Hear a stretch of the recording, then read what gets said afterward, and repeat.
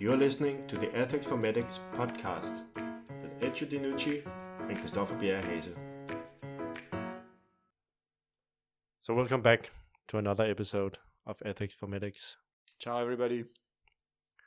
Today we are going to talk about priorities in the Danish healthcare, how it has changed, and then we will bring an actual, a clinical example of how much it can be a dilemma, or at least how difficult it is in practice when we talk about priorities and what is fair and what is not fair. So first, let's start talking about how it has been, at least for a long time in the Danish healthcare setting, at least in how it has been a narrative in the Danish healthcare system. And that has been that there should be equal rights for everybody in the Danish healthcare system. That even despite you potentially are rich, you're not supposed to pay for going to the hospital. And at the same time, despite that you might be poor or it's partly your own fault that you have been smoking and now you have chronic obstructive lung disease and you need a lot of treatment, it's still the society that pays most of it. After all, again, with the assumption or with the value that everybody should be treated equally, regardless of the background and their personal conditions. So today I will just simply ask you, ezio, based on what the students at medical school are supposed to learn and know about medical ethics, how could one argue for this kind of equal rights in the healthcare system? Yeah, I mean, that's a really big and interesting question, and I'm really looking forward to discussing with you, Christoffer. I guess the main argument for equality of healthcare services is the same as this argument that we have in the political sphere about, for example, voting rights or political rights, right? Human beings are equal. They're born equal. I mean, it sounds very American and stuff like that. And it happens to be part of the American Constitution, but or the Declaration of Independence. But that's basically the argument. So the argument is every human being counts the same, and that's why.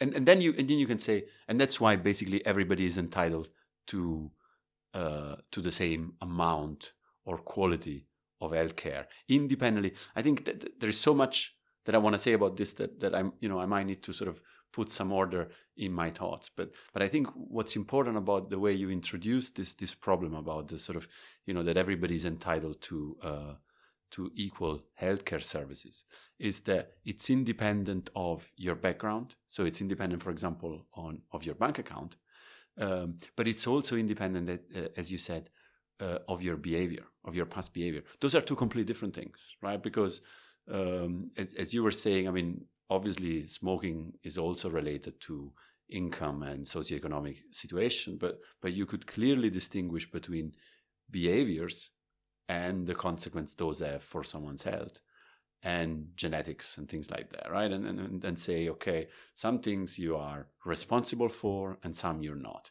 And the great thing about equality, especially within healthcare, and we say, well, we don't have to bother with all of that, right? Everybody is entitled to the same, no matter how they were born, with what genetic makeup, or how they behaved, and why they behaved that way. So in a way, it's also a shortcut, right? And maybe, funnily enough, then it costs a lot of money to give everybody the same healthcare, but it also simplifies things because we don't have to look into why does someone have a certain, behavior that might be unhealthy or something like that, or what kind of genetic makeups causes this kind of stuff, right? So that's the sort of the one side of it. That's the delivery side of things, right? So the delivery is completely in theory, right? And today we're going to talk about the fact that theory is challenged by a lot of different things. But in theory, the delivery should be independent of any information about the patient. The only relevant thing is medical need, right? That's the beauty of healthcare in a welfare state, in theory. But I think what you asked me was, in a way, something else. You wanted to know what's the argument for equality, right? And that's obviously a much more philosophical question. And because then, very quickly, as we've just seen, that becomes the question of, well, are we equal? Right? What is this conception of humanity according to which human beings are equal? And let's go back, I think, if you'll allow, Christoffer, let's go back to the first season of this podcast, because we talked there about different approaches to morality. And we obviously played with the differences. For example, the differences between a more Kantian approach based on autonomy and a more utilitarian or consequentialist approach based on utility or harm and things like that, right? But funnily enough, these different approaches to ethics and also to medical ethics have something in common, namely equality, right? Both on a Kantian approach, but also on a utilitarian approach. Who you are doesn't matter. You're a human being and you count as one. Right? That's something that these different approaches have in common. And now what you're asking is one of the most difficult philosophical questions ever, basically. You're asking, yeah, but why? What's the justification of equality?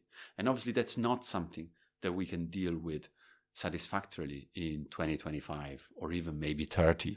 And let's open a brackets here, because we just had feedback saying that our podcast episodes are too long. We actually were very proud of keeping it short, but I guess it shows that we're getting older, Christoffer, and that we think that 30 minutes is short in a world in which 30 minutes is way too long. But anyway, so I'll try to be concise. I'll give you maybe one powerful argument. I'm not going to be able to convince a skeptic with this argument, but I think it's a powerful argument. We all die. Right? That's something we've got in common. We live very different lives, but one thing we all have in common is that we die. Another thing that we all have in common, or almost all of us, is that we suffer. Right? So I guess the basic argument for equality across the whole of humanity is that some of the most fundamental things. And then we could go on. Those dying and suffering are not the only two things that we have in common, right? Another thing that we might have in common is, the ability to feel, right? To, for example, fear, but also maybe love and things like that. And then you might think, oh, come on, you're getting a little bit cheesy here, right? But I think that's actually correlates with how fundamental this question is, right? From a completely different point of view, if you don't want to be so hyper-philosophical and talk about our mortality or emotions, you could think in terms of, well, we have a political system of representation in which everybody has a voice. And that's the reason why everybody is entitled to healthcare, right? Because we are equal under the law. And think of that, right? Healthcare is not the only system that needs to give an account of equality. Because our legal system is exactly the same. In theory, we're all equal in front of the law. Ironically, if I might say, this might sound like a bit childish from a grown-up adult philosophy professor, but I think it's kind of funny. I always thought, look, we've got public healthcare, and then you can also, in most countries, you can go and buy yourself a better clinician. But almost every country, lawyers, well, people pay for them, right? So, and I'm just bringing in lawyers, not because, I want to do lawyer bashing, because that would be very cheap, right? But just to explain, I think, the dialectic of what we want to talk about today, right? That in principle, we're all equal in front of the law, but then how expensive our lawyer is correlates with our chances of success if we go to trial, right? And I guess the worry is that increasingly our healthcare systems are becoming like our courts. That in theory we're equal, but then it's actually about your lawyer's fee. And that correlates to your chance of success. And I think what we want to resist, but maybe it will ultimately be impossible, is exactly that healthcare becomes like the law, and that our clinicians become like our lawyers. And I think what we need to talk about today is that the fact that we have universal healthcare maybe doesn't guarantee that. Right? But I hope I haven't disappointed you by going so philosophical about the question of equality, right? No, I think it's very good, and one reason why I also think it's some very good answers or points you make is that you actually provide some positive arguments, because my immediate thought would be like bringing up some negative arguments, saying, okay, if in case we are supposed to do the priorities and we shouldn't treat people equally, what would then be those conditions that we were considering fair or reasonable to treat people differently? Who should be capable of doing so, and based on what? And that would also refer back to some of the previous episodes about the whole evidence versus truth, right? You might have evidence, again, as my example about smoking, that there is, of course, a clear correlation to lung diseases, but is that the whole truth of why people are smoking and their whole background and so on? That's two different objects, right?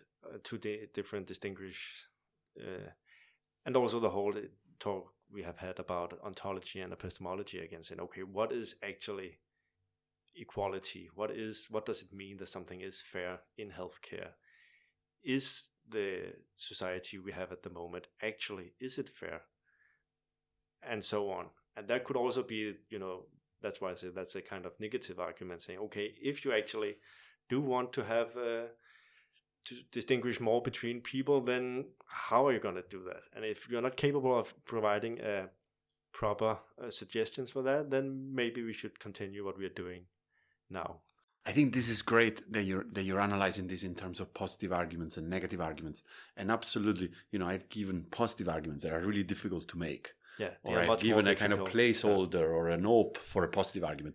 But maybe the more powerful argument, as you're saying, Christoffer, are the negative ones, the ones that basically, well, there is no good, coherent principle to discriminate and therefore to justify treating people differently. And that's the most powerful argument for equality. And I'll give you an example of that. It actually comes from if I can, make a little plug for myself, from the new edition of the textbook that we use at the medical school, Ethics for Medics. Oh, it's called like the podcast, where I discuss in the introduction the case in which a criminal comes into your ward or comes into the ER where you have a shift or something like that.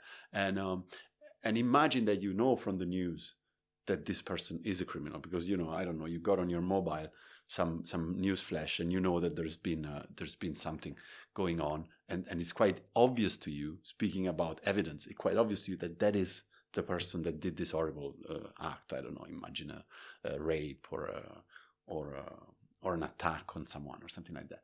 And then obviously in this case we know exactly what you should do. You should give it your best. You should try to save their lives or to treat them as if they were any person, right? And now you might think, wait, why?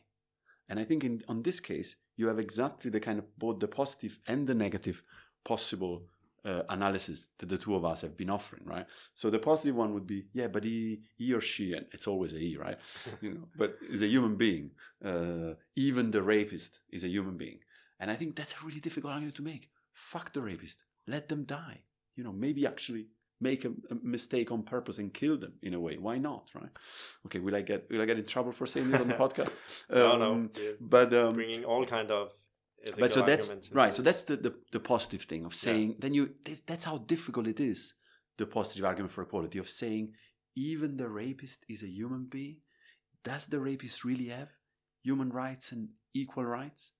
Is that the society we want? And the negative argument is, you can do it both on does the rapist have human rights? You can say, well, but they're not a rapist until the legal system has found them guilty. And if they're just been delivered to your ward, they've probably not been through trial yet.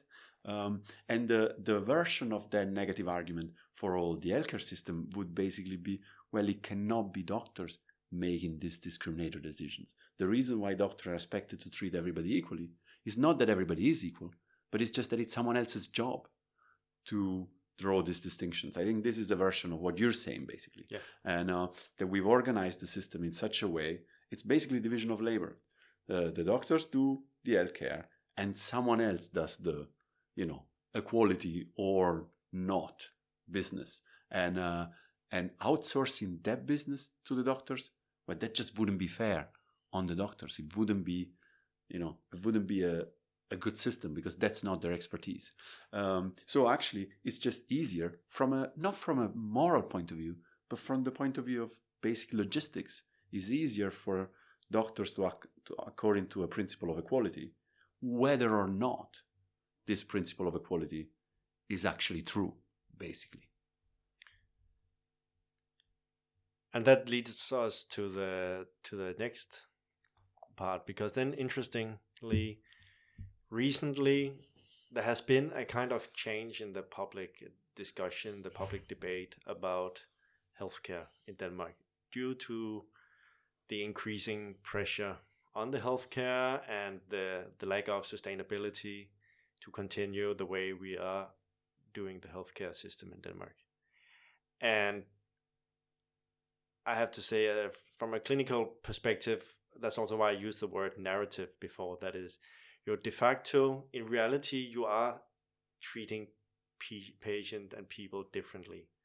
Not much, and it's not something that you aim for explicitly, but after all, you still, of course, know this person is highly educated. They know very well about symptoms and so on. They will call you back in case they see online that they have a positive test result.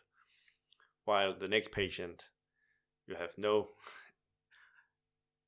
no suspicion that this patient will ever see their own file afterwards, and they will not know if this is a symptom of something badly and so on. So therefore, you might have to write them or call them and ask, hey, has the symptoms gone away, right? So it's not new in that sense, in the clinical practical sense, but in the narrative in this society, it has changed.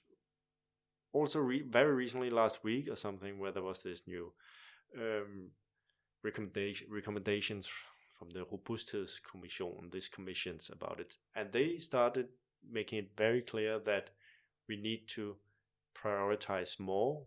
People are not supposed to be treated equally.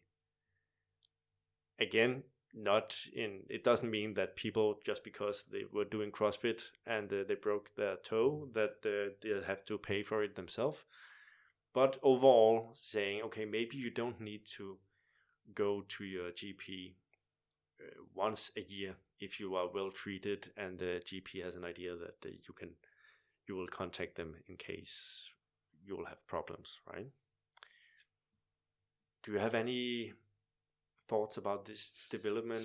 You're specializing in easy questions today, right?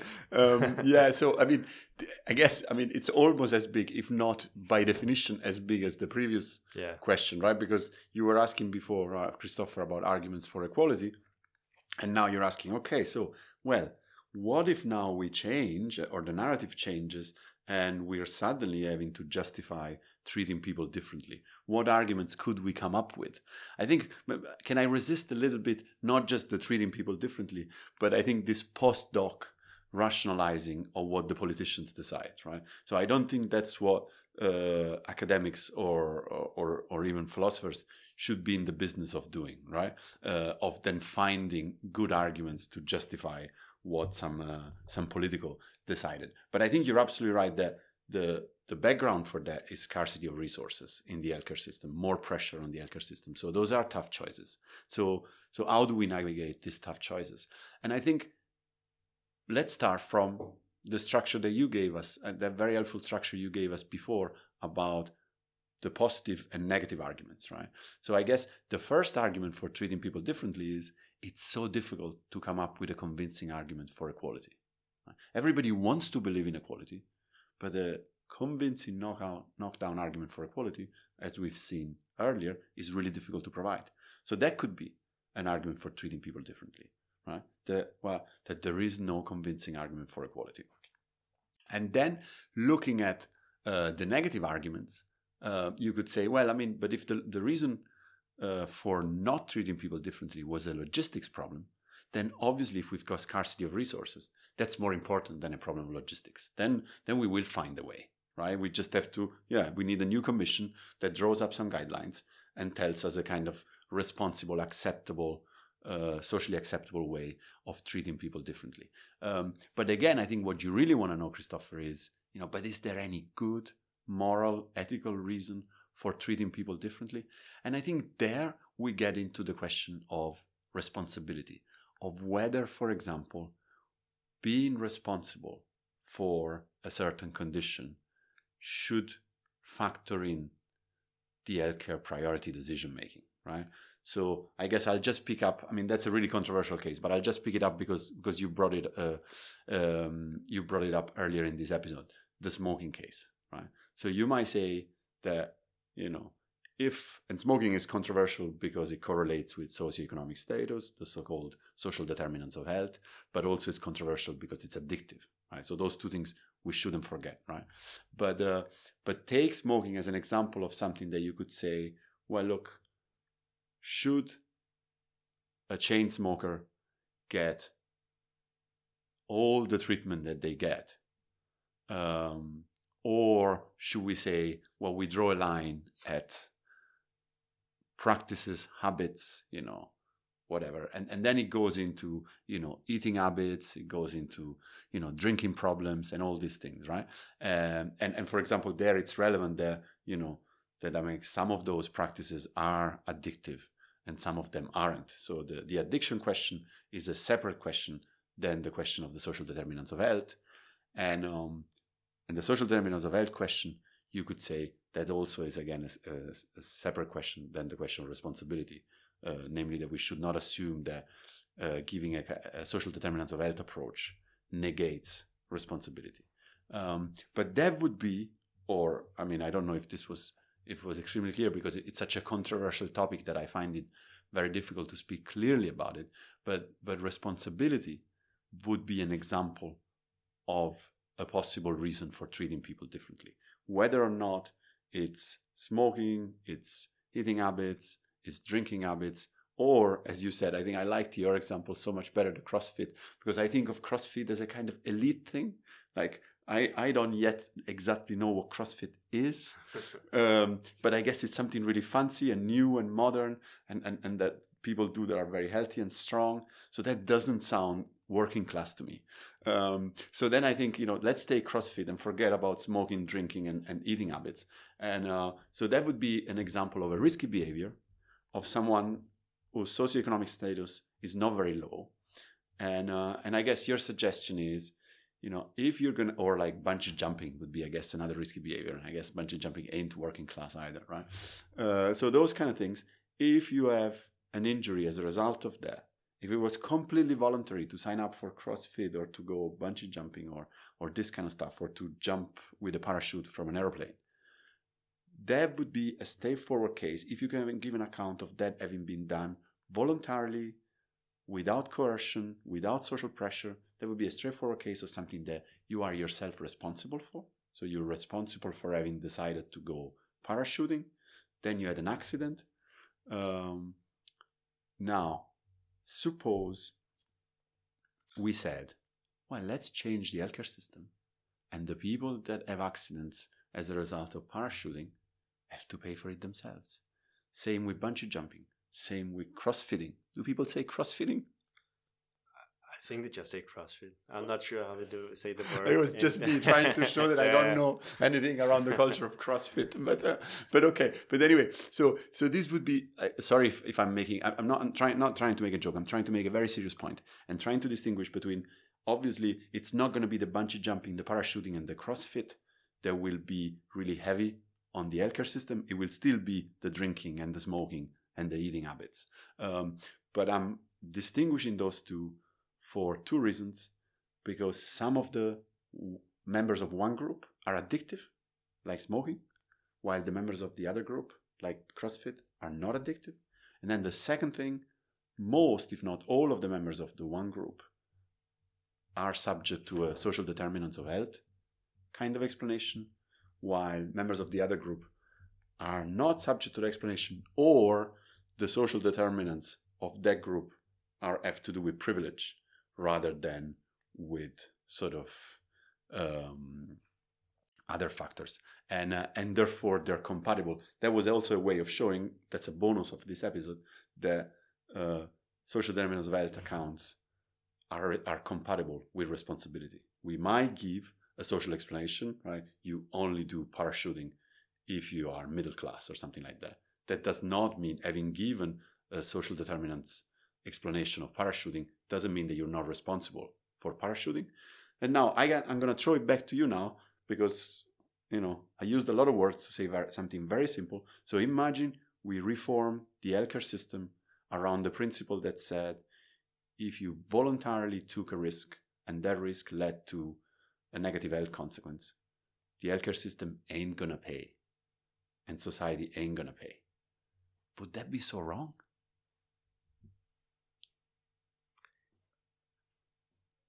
It's a very good and difficult question. I think we can try to answer it in a moment with my case. Oh, then great! We can see how. But then let's look at the case. I would just add shortly for people to also how to analyze this case again, to distinguish between the moral justifications and rational justifications, right? Because that would often be the case in these kind of discussion, right? There is a rational justification saying, well, simply we don't have the money. We don't have the capacity at the hospital to treat everybody equally. Thus, this changed the whole moral justification and so on.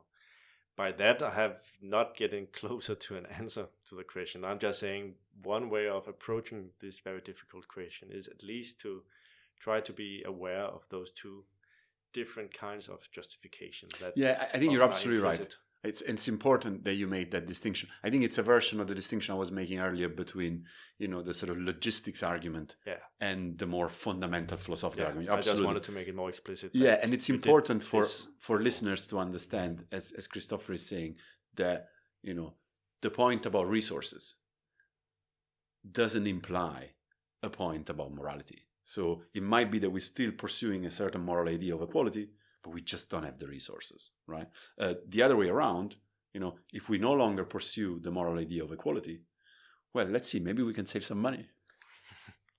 So let's go to the case. And actually, I have already brought one case. I have actually brought two. Because first of all, I do see the smokers in the general practice, right? I think for now, I think it's fair to say that they will lift them out of the comparison, because I agree it's so much more difficult to actually characterize this group of people, right? If they've been smoking for 40 years, also before there was so much awareness about smoking and so on. But I also brought up the whole CrossFit case, because that is actually not unusual that I do have young people doing a lot of CrossFit, breaking parts of their body, or at least they come to me to get an assessment whether they have broken something or not. And it's very common. It's well known that CrossFit has a high risk of injuries compared to many other sports. And then there is this other case that is also not unusual. Of course, it comes in many different variations, but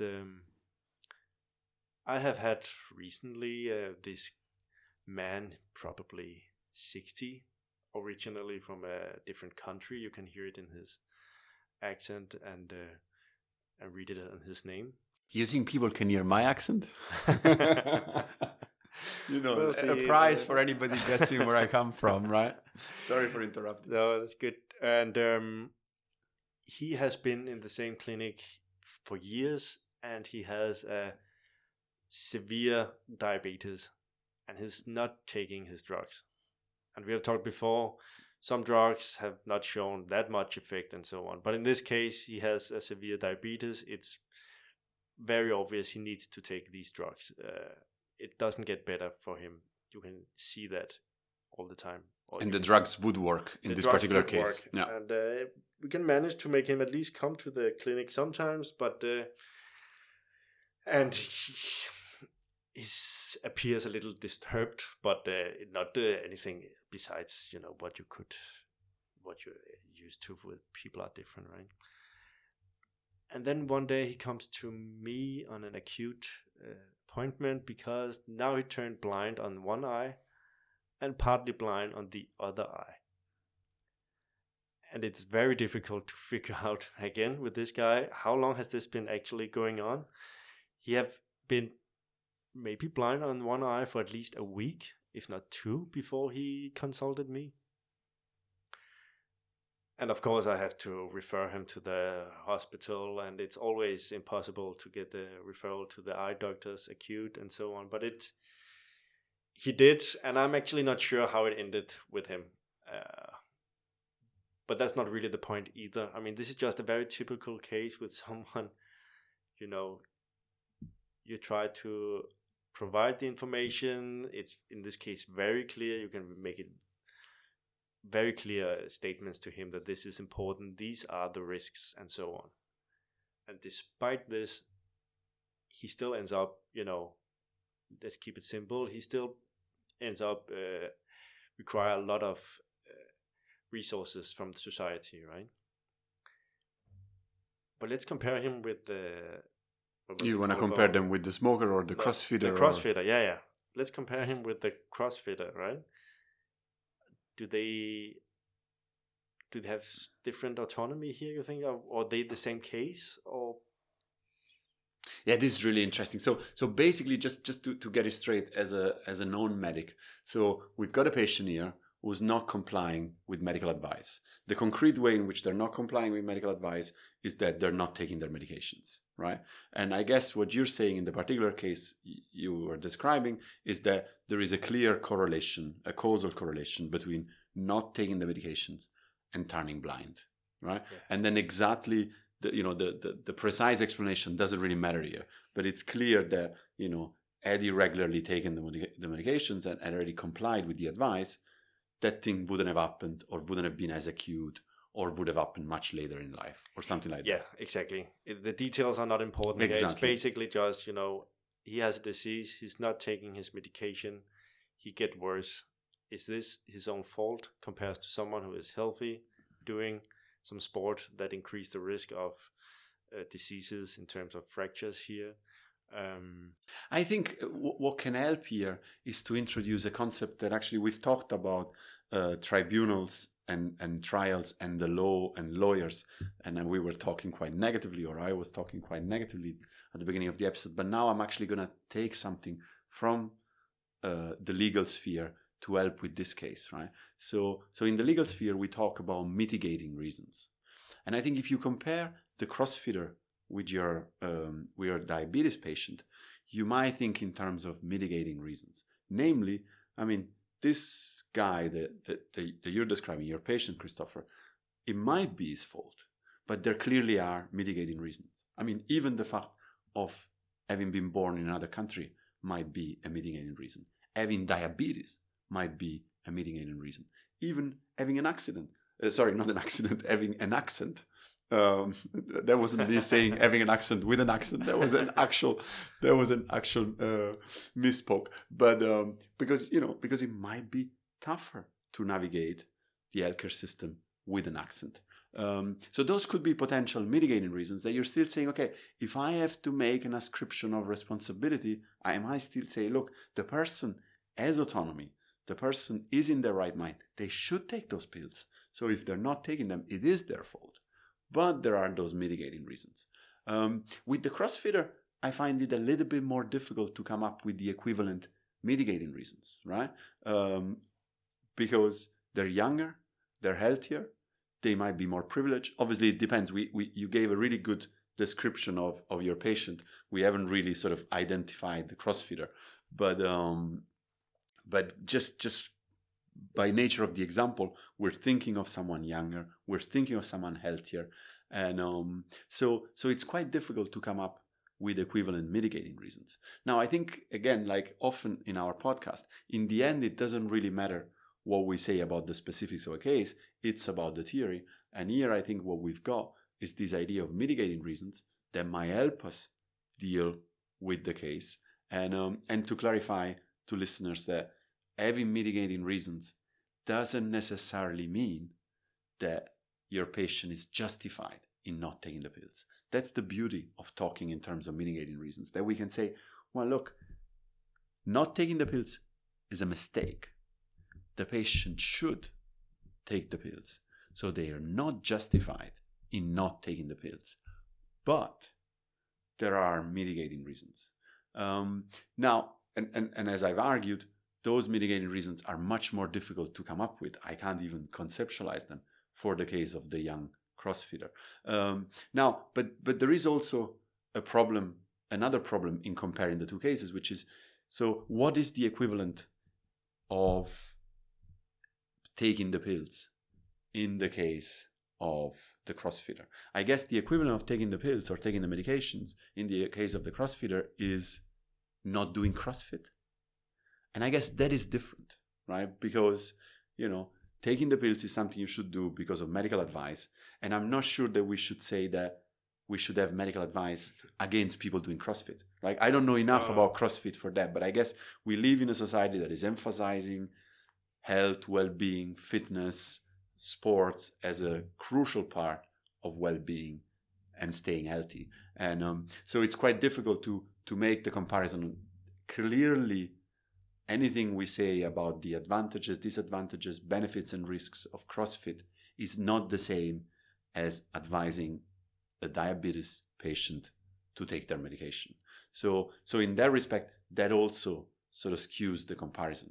But I hope that this idea of mitigating reasons that we've borrowed from the philosophy of law can help sort of, I guess, if not give an answer to what should we do with your patient, at least give some context to why it makes a lot of sense to give them a second chance, right? I mean, we don't want to be, I guess now I'm no longer talking like ethics, I'm also almost talking politics, but we surely don't want to be the kind of country that doesn't give a second chance to that kind of person, right? But then it's easy for me to say, because they're not coming to my consultation hour. They're coming to yours. So what do you think? And I know that, we're gone for so long, we need to finish, but very briefly, Christoffer, what do you think about this case? Well, I think, again, from a medical point of view, my main value is my function as a doctor, helping those patients in front of me. Then it is exactly as you're saying. It's going to be a political question about what are the conditions that I'm working under and so on. And it would be, no, sorry, I'm just thinking now out loud, because you're saying it's a political question. And I wonder whether, would it be completely outrageous to say, in a situation of scarcity of resources within the healthcare system, that we will move towards a process in which we will give up earlier, right? So how many reminders do we send to non-compliant patients? And then we might say, or, like we used to send 5 reminders, we really used to not give up on them. And they cost money, reminders, because it's someone, making phone calls or sending emails or whatever.